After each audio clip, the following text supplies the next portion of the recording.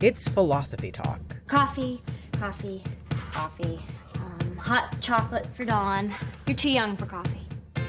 Why do we treat people differently based on their age? Wouldn't it be unfair to treat everybody the same? You're too young to be drinking whiskey. Not too young to shoot a man, not too young to drink whiskey. How is age different from other identities? Age isn't like race or gender. Nobody's going to be the same age their whole life. Why should age determine what activities you can do, what benefits you can access, and what rights you have? Well, as your mother, I'm putting my foot down. You're too young to have your own army. Our guest is Juliana Bidadenure, author of Justice Across Ages. You're too young for marriage. You're too old, fat man. Sorry, Dad, you're too old. Too young? I'm the same age you were when you went to war.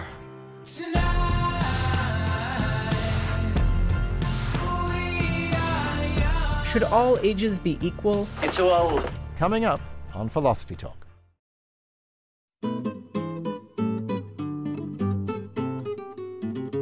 Is age discrimination always wrong? Would we really want to let 13-year-olds drive?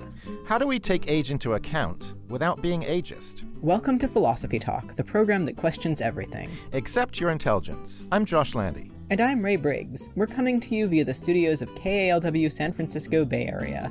Continuing conversations that begin at Philosopher's Corner on the Stanford campus, where Ray teaches philosophy and I direct the Philosophy and Literature Initiative. Today we're asking, should all ages be equal?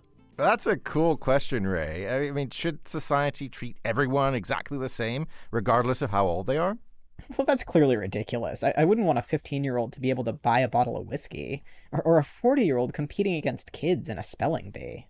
Okay, but those are extreme examples, right? I mean, I think in general there are too many age restrictions. Like how come some 25-year-old who knows nothing about politics gets to vote, but a smart 17-year-old who's super plugged in doesn't have a say in the future of their country? Well, that might be unfair to 17-year-olds for now, but all they have to do is wait a year and then they can go vote their hearts out. So the system is totally fair. Everyone eventually gets their turn. How is that fair? I mean, just because we discriminate against all 17-year-olds, that's supposed to make it fair? Well, what are you proposing? Well, I don't know. Figure out who's qualified to vote. Give them a civics test. Oh, like that's gone well in the past. Okay, yeah, fair enough. But, okay, how about equal pay? Yeah, what about it? Well, fast food restaurants will give you next to nothing if you're a teenager. You can earn less than minimum wage for doing exactly the same job as somebody else, just because you're a bit younger. Well, yeah, Josh, that's because kids don't need as much money. They're basically taken care of by their parents. So what? I mean, if it's the same work, it should have the same reward. But what if some 25-year-old moves back in with their parents? Are you going to dock that person's pay as well? Look, even if we pay everyone the same, there's still going to be differences based on age. I mean, you don't want 8-year-olds working as chimney sweeps, do you? I mean, I know you're a Brit and all, but really... Oh, guilty as charged, Governor. But no, okay, fair enough about chimney sweeps. Child labor laws are definitely essential. All I'm saying is, once you're old enough to work, you should get paid the same as everyone else. Oh, come on, Josh. A 15-year-old just isn't going to be as good as an 18-year-old. Their prefrontal cortex isn't as developed. They're going to be less reliable, less mature, less resourceful.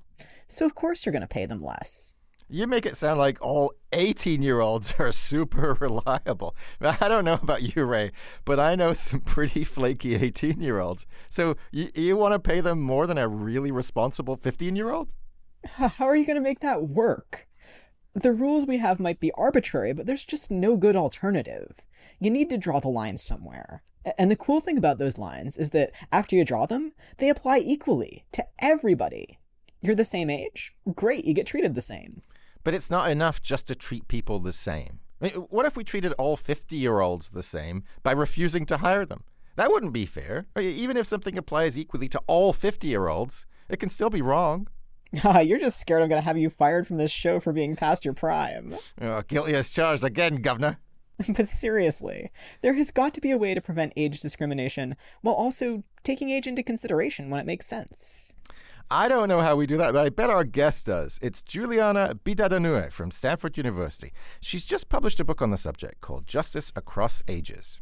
In the meantime, we sent our roving philosophical reporter, Holly J. McDede, to take a look at why some people are campaigning to lower the voting age. She files this report. We will not comply. Since the pandemic lockdown, school boards across the country have become political battlegrounds over mask mandates, vaccines, and reopening guidelines. These are our kids, not yours! Where are yours? It's time to recall this board. No control! In San Francisco, the fights have had a unique twist. The school board there had voted to rename 44 schools whose names they said were tied to historical injustices. A lot of people were unhappy this was happening during the pandemic while schools were still closed. As far as we can tell, they didn't open any, biographies on any of these people. And there were famous historical figures that they literally only considered for a few seconds. And it doesn't stop there. In early 2021, people were outraged after tweets made by Allison Collins, a Board of Education commissioner, were shared widely. In those tweets, Collins said Asian Americans use white supremacist thinking to get ahead. And there was a backlash. The mayor and many local leaders called for her to step down. Amy Chang was a high school senior at the time. If you do not want racist tweets to be used against you for political reasons, then do not make racist tweets. Now 3 members of that school board are facing a recall vote, but many of the students in the district won't get a say. They can't vote. And that's something young people in San Francisco tried to change. We are fighting back against crises at a scale no other generation has ever seen. And we need the power of the vote to make our voices count now. My generation simply does not have the privilege not to be politically engaged. In 2020, Ellie Lerner campaigned for a proposition to extend voting rights to 16 and 17-year-olds in San Francisco. The measure would apply to local candidates and ballot measures. I think that kids are so incredibly involved, and especially during the pandemic, have realized the failures of the education system and are demanding greater action and greater voice. Ellie has been politically engaged since middle school, when she began to feel the direct effects of climate change. This is the Kmart shopping center. This is Kmart burning up. In 2017, the Tubbs fire swept through cities like Santa Rosa, where her grandmother lived. Luckily, she was able to get out in time, but the area around her house completely burned down in Santa Rosa. And we had several other family and friends have to come and stay with us. House is burning. Looks like on the north side of the road. Lots of them. At the time, it was the most destructive wildfire in California history. Just seeing the devastation across the state, and I also have asthma, so struggling to breathe for several days and realizing that this was only going to continue. She saw how the decisions politicians were making directly impacted her future, and that pushed her to demand a greater voice in the political system. But not everyone agreed with her. In fact, in 2016, San Francisco voters rejected the measure to lower the voting age. Ellie campaigned for it again in 2020, and it was rejected again. I actually talked to a few adults who did vote against it. Their main concern was that kids do not have to pay property taxes, and so, we're not as invested or wouldn't really be educated enough to vote on topics concerning property taxes particularly. But then, not everyone owns a home in San Francisco. There are plenty of people that don't, and we still grant them the right to vote. On another level, Ellie says adults are afraid of a fundamental shift, that the status quo would be disrupted if kids could vote. She voted in her first national election in 2020. Young Americans are energized and highly engaged in this election. More than 1 million voters aged 18 to 21 have cast their ballots early. People often assume young voters are apathetic, but according to an analysis from the website 538, the core of the issue is feeling disenfranchised from politics. Young people are much more likely to report barriers to voting than older people. Like people on social media, they'll post a picture of them and their ballot, them and their I voted sticker. So it's almost like you feel a little peer pressure to vote? Yeah. Yes. Yeah. According to research from Tufts University, the 2020 election featured one of the highest rates of youth voting since the voting age was lowered to 18 in 1971. We are certifying the 26th Amendment to the Constitution of the United States. That amendment, as you know, provides for the right to vote of all of our young people between 18 and 21. 11 million new voters as a result of this amendment. That was during the Vietnam War, when young people were old enough to fight, but not old enough to vote. Now, decades later, the efforts to lower the voting age are local. Youth in San Francisco pushed to lower it before, and there are no signs they won't try again. For Philosophy Talk, I'm Holly J. McDede. Thanks for that report, Holly. I have to say I'm increasingly persuaded by the idea of a youth vote. I'm Josh Landy. With me is my Stanford colleague Ray Briggs, and today we're asking, should all ages be equal? We're joined now by Juliana Bidedanare. She's professor of philosophy and political science at Stanford University and the author of Justice Across Ages, Treating Young and Old as Equals. Juliana, welcome back to Philosophy Talk. Thank you so much for having me. So, Juliana, last time you were on the show, we talked about a world without work. How did you end up moving into this cool new direction? Well, that's a good question. Actually, the two topics are tightly connected, at least in my head. I started working on this in 2008, just after the financial crisis. And I was living between France and the UK at the time, and I was witnessing the disproportionate impact the crisis had on youth unemployment throughout Europe. And at the time, it was typical for the young to be 3 to 4 times more likely to be unemployed than older age groups. And youth unemployment even peaked at 60% in Greece and Spain. And yet what I was witnessing was a critical lack of support for the young in spite of these effects. So in France, for instance, we have an income support scheme that gives you 500 euros a month if you have no other sources of income, but that excluded young adults below the age of 25. And that age-based inequality seemed really unjust to me. But on the other hand, there are plenty of inequalities between age groups that seem fine, like driving restrictions for the young. And so as a philosopher, I saw a puzzle there. I was like, why do we feel that some inequalities between age groups are fine and others not? So I embarked on this project to answer those questions.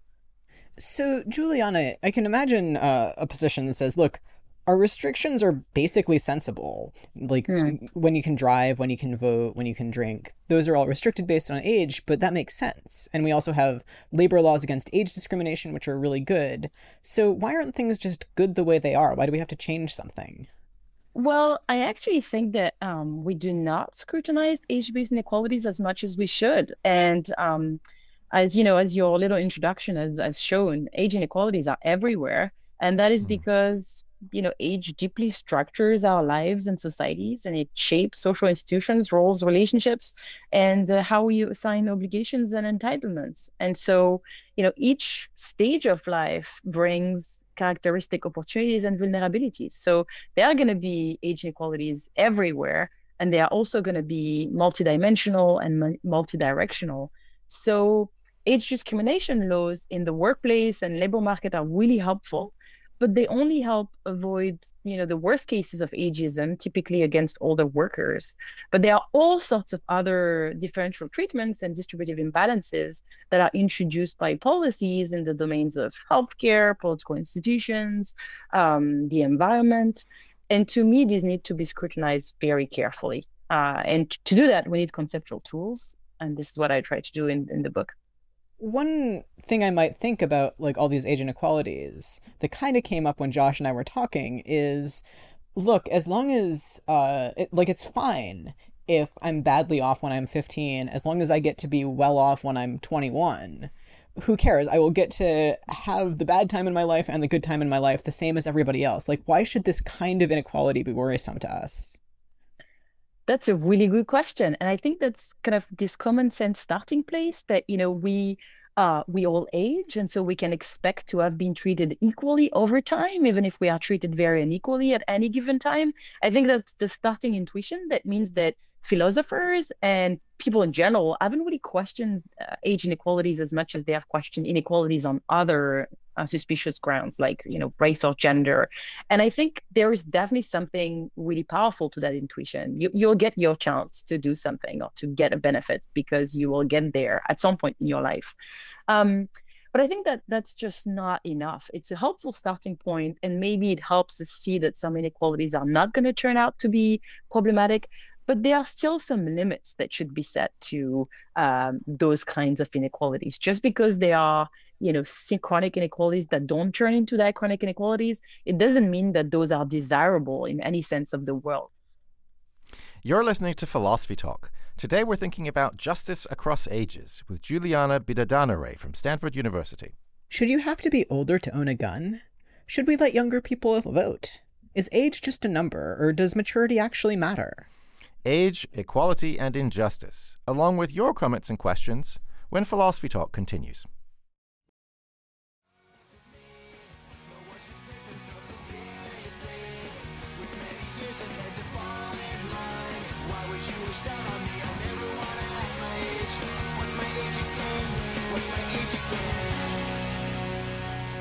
Should everyone be expected to act their age, whatever age that happens to be?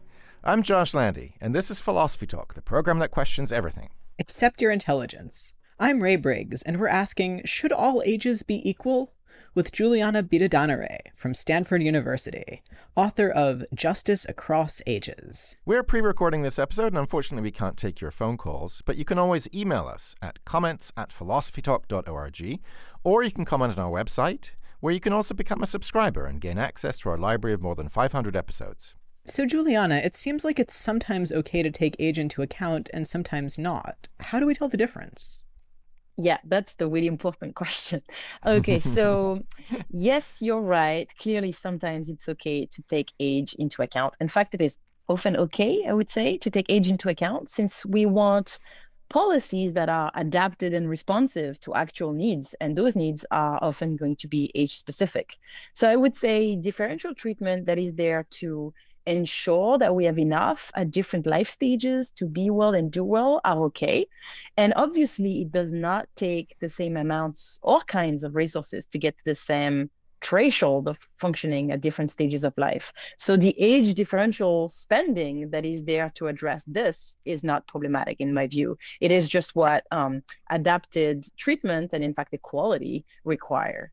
Now, it gets a little more complex in that at times we are not trying to bring everyone to the same level. We are trying to enable opportunities that are themselves age specific, like going to college for a young adult, or retiring in dignity and financial security for another age group, or playing long hours each day for young kids. So then this is going to take different types of interventions, different kinds of opportunities, and the inequalities or the seeming differential treatment that we see there are absolutely not problematic. I think the key is for these differential treatments to show equal concern for all stages of life. It sounds like built into that is kind of an idea of what shape a human life normally would take or ought to take. And so I'm curious about whether that really is informing what you just said and where I would get my ideas about that. That's true. I think that there is a sense in which we start from what we understand in our society as legitimate or reasonable aspirations of members of different age groups. But of course, we need to be very critical of that. And I think one way of being critical of that is to make sure that we have sufficiently inclusive deliberative procedures to ensure that people at different stages of their lives are involved in the conversation on what it means to do well and be well and want particular aspirations at different stages of life. So that gets us into what kinds of inequalities are actually problematic. We can actually have policies that are age biased in that they don't necessarily show equal concern for different life stages. And that can happen when some age groups are excluded from deliberations. So that takes us back to the Roving Philosophical Report and this issue of getting more young people involved, maybe lowering the voting age, maybe having, representatives of the younger generations on the legislature. I think a lot about the Brexit vote since I'm a Brit myself, at least in part. And, there was a fair amount of resentment on the Remain side that this was a vote heavily decided by folks from the older generation in a situation where, the younger folks are going to be dealing with the consequences, presumably for a longer time. So you might think the biggest stakeholders are those with more of their life ahead of them. How do we increase the say that the younger generation has in politics? Oh, that's definitely a tough question and a very important one. I mean, lowering the voting age makes total sense to me. And I think that we can't quite treat teenagers in a way that makes it seem as if they have nothing to do in politics and that politics is not their domain, and then expect suddenly that at 18, they will be completely politically involved. I think we need to think about this far more inclusively early on. Now, lowering the voting age is a proposal that makes sense to me and is often discussed. But I think one that is also very important is thinking about political representation as well. And that's what I talk about in the book a bit more than the voting age. So, only 2% of global parliamentarians are under the age of 30. And that to me is quite striking. I think, it's very important to make sure that parliaments look like the populations they are representing. And, there are lots of arguments for this, but I think some of the most powerful ones are about, symbolism, making sure that we attest to a political community that people in a certain group are actually political agents. And I think if we send that message to young adults, that can make a difference. And also, obviously, for substantive reasons. So if we don't have any young adults in parliaments, how are we expecting that the policies that come out of those deliberations are going to reflect accurately the interests and the concerns of that age group? And more importantly for me, how do we expect that the misrepresentations, the stereotypes about youth are going to be challenged, right? If there aren't any young adults to actually stand up and confront those stereotypes. So this actually raises a question for me. So I agree that 30 is definitely much older than you need to be a good deliberative citizen. But there is some kind of question about like the deliberative capacities of teenagers or maybe children. Like it seems like you start life as a baby and you don't yet have the ability to participate in democracy. And then at some point you gain it. Like how do I figure out where that point is and respect differences in capacities while also respecting that like I want young people to have a voice in society and to grow to be like better and better citizens? Yeah, I mean, this is really the really tricky question, but I think that the approach I take in my book, at least, is to say, well, look, we have so much work to do to integrate the age group of young adults who are basically between the age of 16 years old and the age of 30. There's so much work to ensure that they are better integrated in our political institutions and that they are not marginalized from, the political sphere, and to ensure that they are included also in the other sphere I talk about, which is the labor market. There's so much work to be done here to improve the situation of those younger. And I think, to me, focusing on 18 to 30, even when it comes to parliamentary representation, would actually already do a lot to increase the voting power of those younger and to reduce some of the issues discussed earlier around, Brexit and what happens when the policies that are enacted do not represent the interest of those who are younger. I think that lowering the voting age is a way of doing that. But I think rethinking the way we introduce children to politics in schools so that they do feel concerned and involved very early on is probably a way to ensure that this issue doesn't happen, when young people do actually have the right to vote. And then there are so many things we can do to make it easier for people to vote, even if they change address often, as happens with the young generations, because there are actually barriers to voting for people who don't have as stable lives as other age groups that could be alleviated pretty easily without necessarily having to start thinking about what to do with toddlers, right? You're listening to Philosophy Talk. Today, we're thinking about treating people of different ages differently with Juliana Biradanere from Stanford University. So we've got a comment from Stephen Oakland, who writes, "The movement for age equality may be primarily composed of people who are simply afraid to take the responsibility of being accountable as adults," which seems a little odd because, Juliana, you've been talking about people wanting to be more accountable as adults and have a greater political voice. We've also got a question from Devin in San Francisco, who writes, "Could your guest please comment on the idea of a maximum voting age?"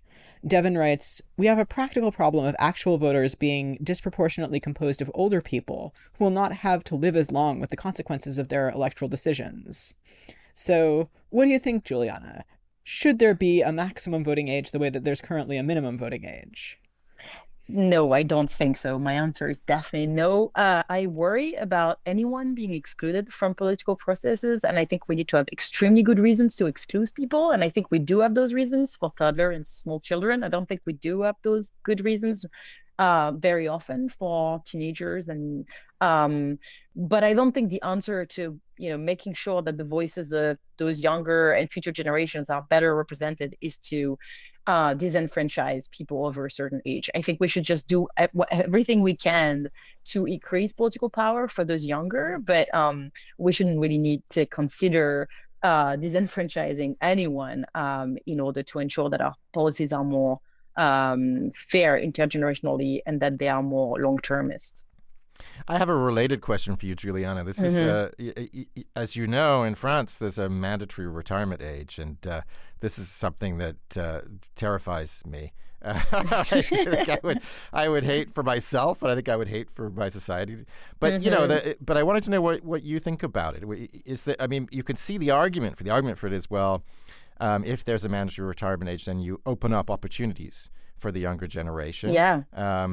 And so how do we balance the needs of the young and the needs of the older generation, so people who enjoy their work and want to keep going and find meaning and purpose in that? So what do you think about that?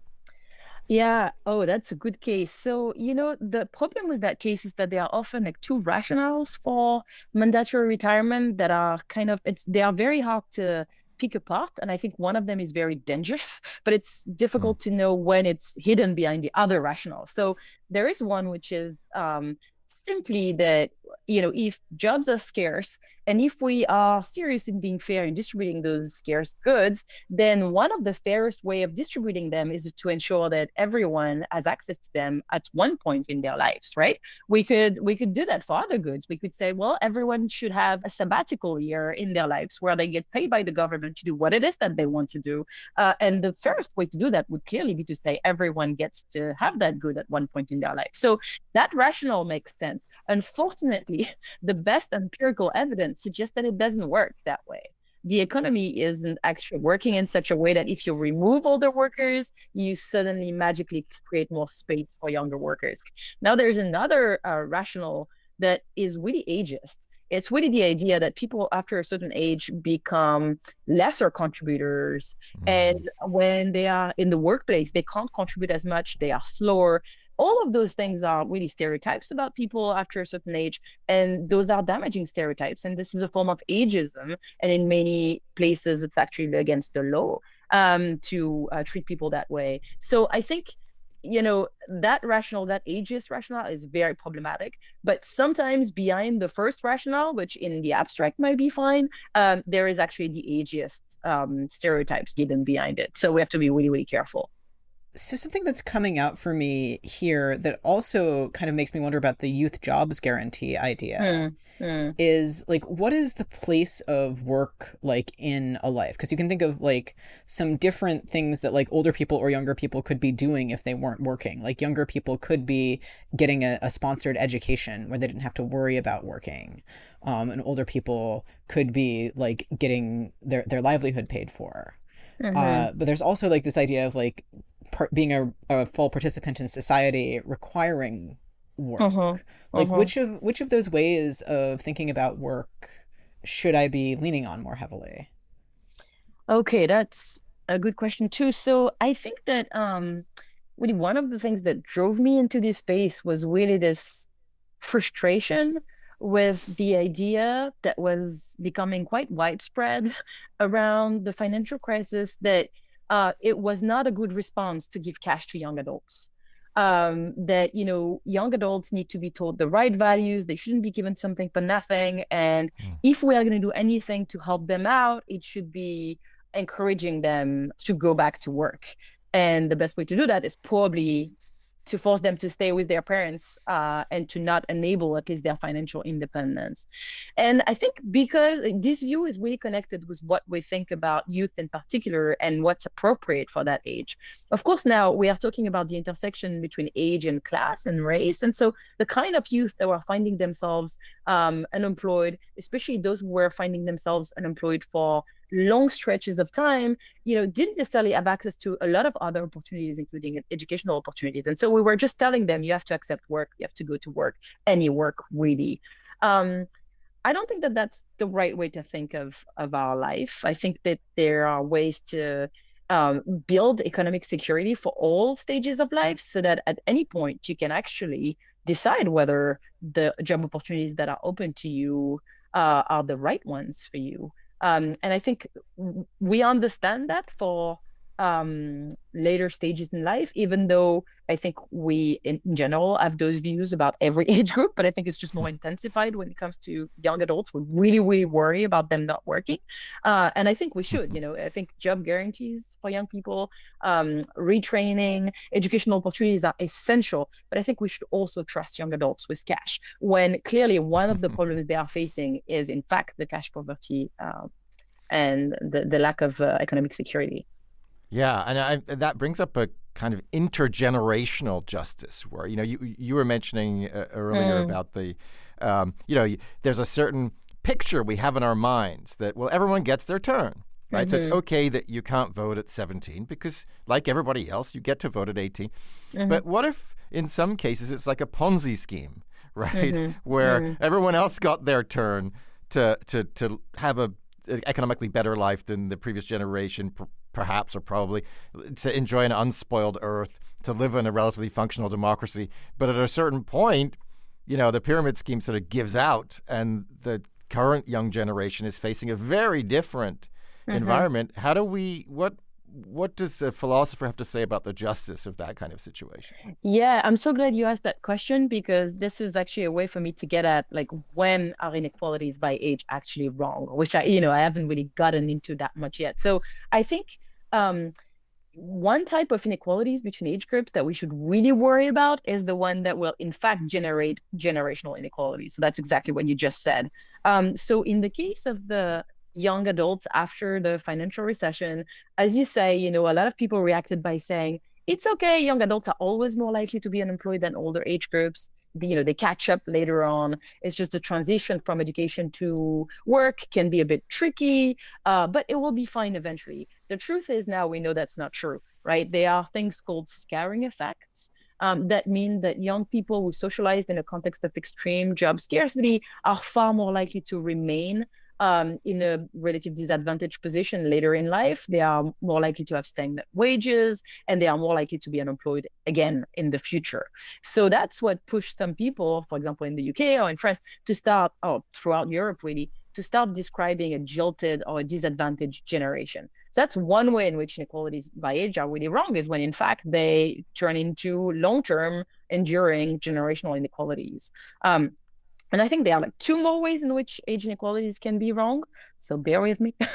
One is when inequalities in age groups don't plausibly reflect equal concerns for different life stages. I touched on that a little bit earlier. And I think it's just that sometimes our decisions can be age biased in that they deny particular age groups opportunities that are reasonable for them to want without good enough reason. It makes sense to think that when you're old enough to work and so to be unemployed, you should also have access to the system of social protection that's put in place for people that are in need.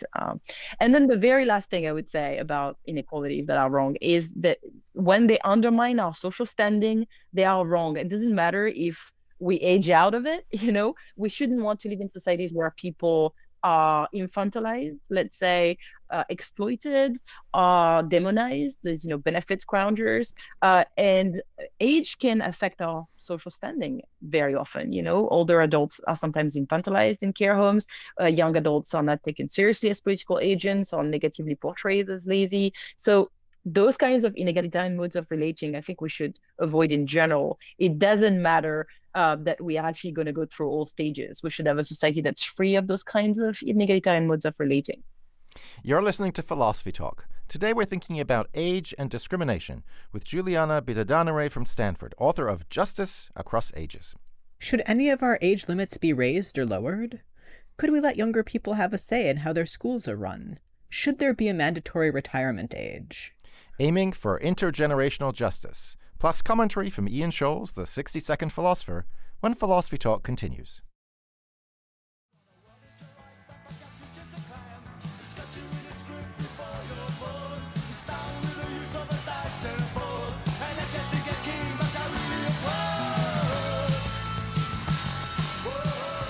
If the older generation treats the younger generation like pawns, what kind of justice is that? I'm Josh Landy, and this is Philosophy Talk, the program that questions everything. Accept your intelligence. I'm Ray Briggs. Our guest is Juliana Biradanare from Stanford University, and we're asking, should all ages be equal? So, Juliana, with the powers vested in us by public radio, we're going to make you czar of age equality today. What's the first thing you're going to do to create a society that's fair for all generations? Well, if I'm a czar, then I have a lot of power, and so I'm going to cheat it, and I'm going to do two things instead of one. So I think the first one would be a basic income for all ages, actually. So I'm very much in favor of the policy in general, but I think that my commitment to age equality has kind of reinforced my commitment to the idea. And I want individuals to be able to experience some robust economic security and to be in a position to plan from that position of security at all stages of life. And I think for me, the way to design a generous system of social protection is age inclusive in that way. And I think the second policy is introducing youth quotas in parliaments. And I think we talked about this already. But as I said, only 2% of the world's parliamentarians are 30 or younger. We need to do better than that if we want our parliaments to really represent the interest of all age groups without age bias, and if we want our policies to be long-termist the right way, I think this is probably one of the things we should do, among many others. So that's interesting because your first proposal was actually not age differential at all. So how much of age or generational injustice actually requires age-specific solutions rather than just uplifting everybody regardless of age? So I don't think I can answer it exactly in those terms because there are so many spheres where there are age inequalities of one form or another. So it's going to be tricky to say how often should it be the same and how often should it be different. I think it's really a case by case situation. But I would say that, for basic income, it comes to me as obvious that we need to ensure that for all ages of life, there's at least a minimum that's insured and secured. There's almost like a threshold that you need to ensure is met at any point in life, because we know that even though our plans and aspirations change as we age, there are some basic things that we need, to be secure, to be healthy, to be fed. So I think just ensuring that people don't have to worry about that and can make plans based on that, I think is what we want for all ages. Now, it's interesting because actually in this idea of basic income for all ages is built like a baby bond for children. And so it's kind of age specific because you might ask, so do we give a basic income to kids? And so I think we do give a kind of a basic income to kids in the form of child benefits to parents. But I think part of that basic income for the kids could be put into an account, like a baby bond, that is a kind of a savings account. And then when you reach 18, you can actually retrieve the cash. And so you have a little basic capital to start from as you start your adult life. So, this is kind of responsive to age-specific needs and aspirations, but without being entirely age-differentiated, because there are things that we need at every stage of life. These seem like good proposals, and I also think of some other things. For example, if people talk about in the United States, reducing the cost of college, maybe even eliminating the cost of college. But you often meet with a kind of psychological block, which may be more than psychological. Maybe it comes to a question of justice, because I think some people think I had to pay for college. Wouldn't justice require that everyone pay for college? Now, of course, I think the exact opposite. I think it would be fantastic if we were able to make college affordable, maybe even free. But how do we convince other people that this would actually be, the right thing, a positive thing, something everyone could get behind? Yeah, I agree. I think this reaction is very widespread, actually. I had to struggle for this. Why should the person that comes next not have to struggle for the same thing? I think that's just so problematic, though, because obviously we believe in some form of social progress, and we should want the next generation to be better off and to not have to suffer from the thing we suffer from. And it turns out in this particular case, younger generation are going to have to face so many terrible things that we already know they are going to have to face. And so, thinking that there are ways to, including through a basic income, that we could make it easier for them to confront the really disastrous consequences of climate change, which we don't know yet exactly what they are going to be for our economies, but also the future of work, which is really complicated and messy, and a lot of jobs are going to be automated.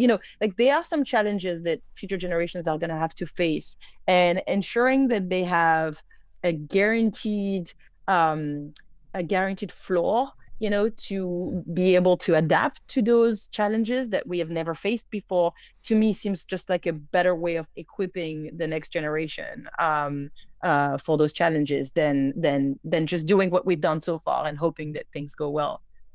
I wonder if I can broaden out to a general confusion I have about this whole topic. I have had for a long time. Why are age limits so various? Like you can drive at 16, you can serve in the military at 17, you can vote at 18, you get to drink at 21. Is there any logic? I mean, of course, in many states you can own a gun as long as it's a long gun at a very young age.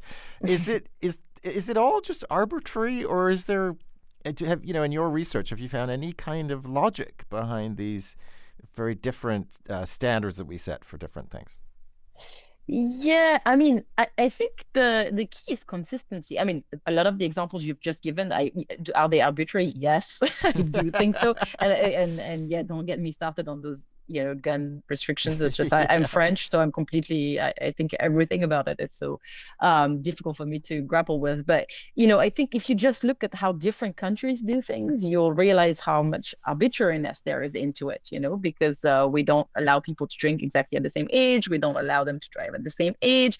But of course, we try to use age as proxies for a variety of things, including competence. If you're in the context of politics, you might think of political competency and what does that mean, political expertise, or also, just the capacity to deliberate in particular ways, the capacity to understand, the capacity to be responsible. So I think, we use age as a proxy for that. And I think it's never quite perfect, but I think obviously there is something important that needs to be preserved here. Often what we try to do is just protect the interests of those younger as well as we can. And we just need to be willing to reconsider when we are being inconsistent across spheres, like enabling people to go to war, but not letting them, have a drink. We need to be consistent in the way we do it across spheres. And more importantly, I think we need to be inclusive in the way we make those decisions. And that's tricky if we've made the decision right from the beginning that young adults and teenagers are not really competent enough to join the conversation. So this makes me kind of have a big question about paternalism, because the restriction, like age restrictions on things like drinking, are kind of paternalistic. And it seems like one major goal of how we should treat each other in civil society is to respect each other's autonomy. But I think both at the beginning of life and at the end of life, you have people sort of losing capacities or not yet gaining capacities to make decisions for themselves. How do I sort of thinking about treating people with dignity when they're in those situations? That's key, because obviously we want to protect the well-being of people at all stages of life. And sometimes that means accepting that we are going to overstep and that we are going to make decisions for others. And there's something that it's almost like a predicament. It's something necessary we have to do, but it's normal to feel dissatisfied about it. I think that we need to be open to the idea of doing things differently. I think, it's not exactly answering your question about paternalism, but I've worked a bit on infantilization. And I think there is a way we relate to people who are older, and the way we relate also to people who are younger, young adults.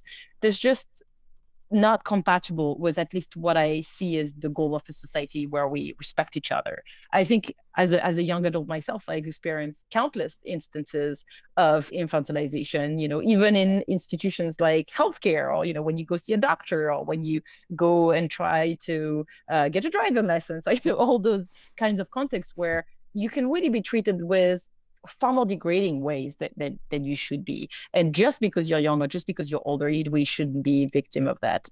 Now, of course, one thing we haven't talked about, but, eventually what I care about is inequalities in general. And so people who are going to be infantilized or who are going to be marginalized in various ways because of their age are also going to be so by virtue of other features of their identity. So it's essential to be critical about infantilization, of older people and infantilization of young adults, also because those mechanisms are the same ones that will be used to undermine or degrade women and people in racial minorities. And sometimes it will be actually the same people that will be at the receiving end of those infantilizing treatments. Well, Juliana, this has been a fascinating and indeed rejuvenating conversation. Thank you so much for joining us today. Thank you so much for your questions. So it's great to be here. Our guest has been Juliana Bidedanare, professor of philosophy and political science at Stanford University and author of Justice Across Ages, Treating Young and Old as Equals. So, Ray, what are you thinking now? I really like how Juliana's project is motivated for respect for people at all ages. I find this really challenging, especially in kind of like intergenerational activist conversations where you have kind of often generational disagreements and the older people are kind of tempted to say the younger people just don't understand how the world works. And the younger people are kind of tempted to say the older people don't understand how the world should work. Out of touch. Yeah. I'd love for those conversations to be sort of respectful and caring. And I sometimes find that a challenge. I love the way Juliana talks about in her writing of making spaces where people relate as equals. Mm-hmm. I think that's a wonderful thing to strive for. We're going to put links to everything we've mentioned today on our website, philosophytalk.org, where you can also become a subscriber and gain access to our library of more than 500 episodes. And if you have a question that wasn't addressed in today's show, we'd love to hear from you. Send it to us at comments@philosophytalk.org, and we may feature it on the blog. Now, okay, Boomer, it's Ian Scholes, the 60-second philosopher. Ian Scholes, coming of age used to be a thing. It was the stuff of myth. It was the stuff of many a primitive ritual involving fire and scarification. It was the start of many a fairy tale, a young man going off to find his fortune, leaving the old parents and even wicked stepmom as such there be in the dust. He may have been a teen, but he was not a teenager.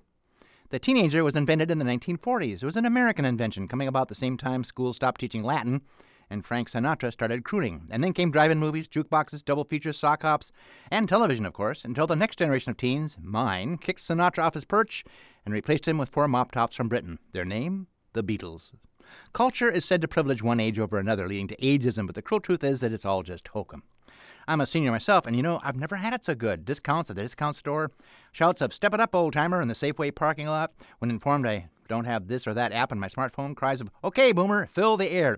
It's weird and wonderful. When we were young, we were on top of everything, from sex to movies to music, and now we can't even go to the internet, allegedly, without browning out Pittsburgh or electing Trump. We're starting to kick the bucket, yet boomers still command most of the media attention. We are the forever teens. But don't feel bad, Gen X or Millennial or Y or today's teen or preteen or soccer mom or Karen or dad bod dad or precocious kindergartner. Your time will come. Cliches and long-form articles of what you really want will be issued free of charge unless you're a baby, or otherwise mentally unable to process a sales pitch. You are first and foremost a member of your demographic. If you don't do what you're supposed to do, according to peer pressure, algorithms, history, propaganda, sales pitches, and other forces known only to the sociologists of tomorrow, okay, influencers, YouTube and Instagram, okay, we all must buy what our age group demands or the economy will collapse. So we have all sorts of ideal citizens out there. Fit-looking gray-haired men ruffling the head of a dog, or a slim-smiling silver-haired woman on a treadmill, for instance, are the target consumers portrayed in the endless TV ads for unpronounceable new drugs that didn't even exist 20 years ago. How old are they? 50, 70? Who knows? There are gaggles of laughing young people doing various activities, from ordering drinks to skipping stones in a creek to getting out of a car in a mountain and smiling wistfully. What is being sold? I don't know. Beer, insurance, shampoo. And how old are those kids? Could be 19, could be 30. So it seems to be that ageism is losing some of its force as we all move more and more online, where we're all pretty much all the same, either clueless Trumpies or feckless libtards, and age itself only matters if you want to buy a cocktail. And even there, it seems a little weird these days that traditionally we aren't supposed to be able to smoke or drink or heavy pet until we're at least 18, yet we're pretty cavalier, at least according to media hysteria, in allowing hormones and puberty blockers to be administered to our anxious children. Everybody's more worried about transgender activists taking over sports than they are about whether premenopausal women have the same rights as 20-something unwed mothers. What does that tell you? What does it tell me? It tells me, okay, Boomer, take out your teeth and take your statin. It's almost time for the James Bond marathon on TBS. Is that still a thing? Still not sure exactly what LinkedIn does. Posted my resume with them 30 years ago. Am I still a member? What's my password? I gotta go.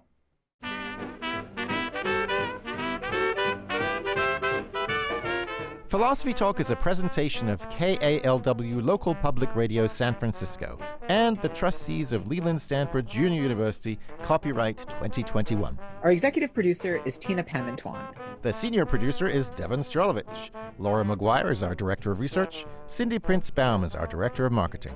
Thanks also to Merle Kessler and Angela Johnston. Support for Philosophy Talk comes from various groups at Stanford University and from the partners at our online community of thinkers. The views expressed, or misexpressed, on this program do not necessarily represent the opinions of Stanford University or of our other funders. Not even when they're true and reasonable. The conversation continues on our website, philosophytalk.org, where you can become a subscriber and gain access to our library of more than 500 episodes. I'm Josh Landy. And I'm Ray Briggs. Thank you for listening. And thank you for thinking. I'm old and I'm not happy. Everything today is improved and I don't like it. I hate it.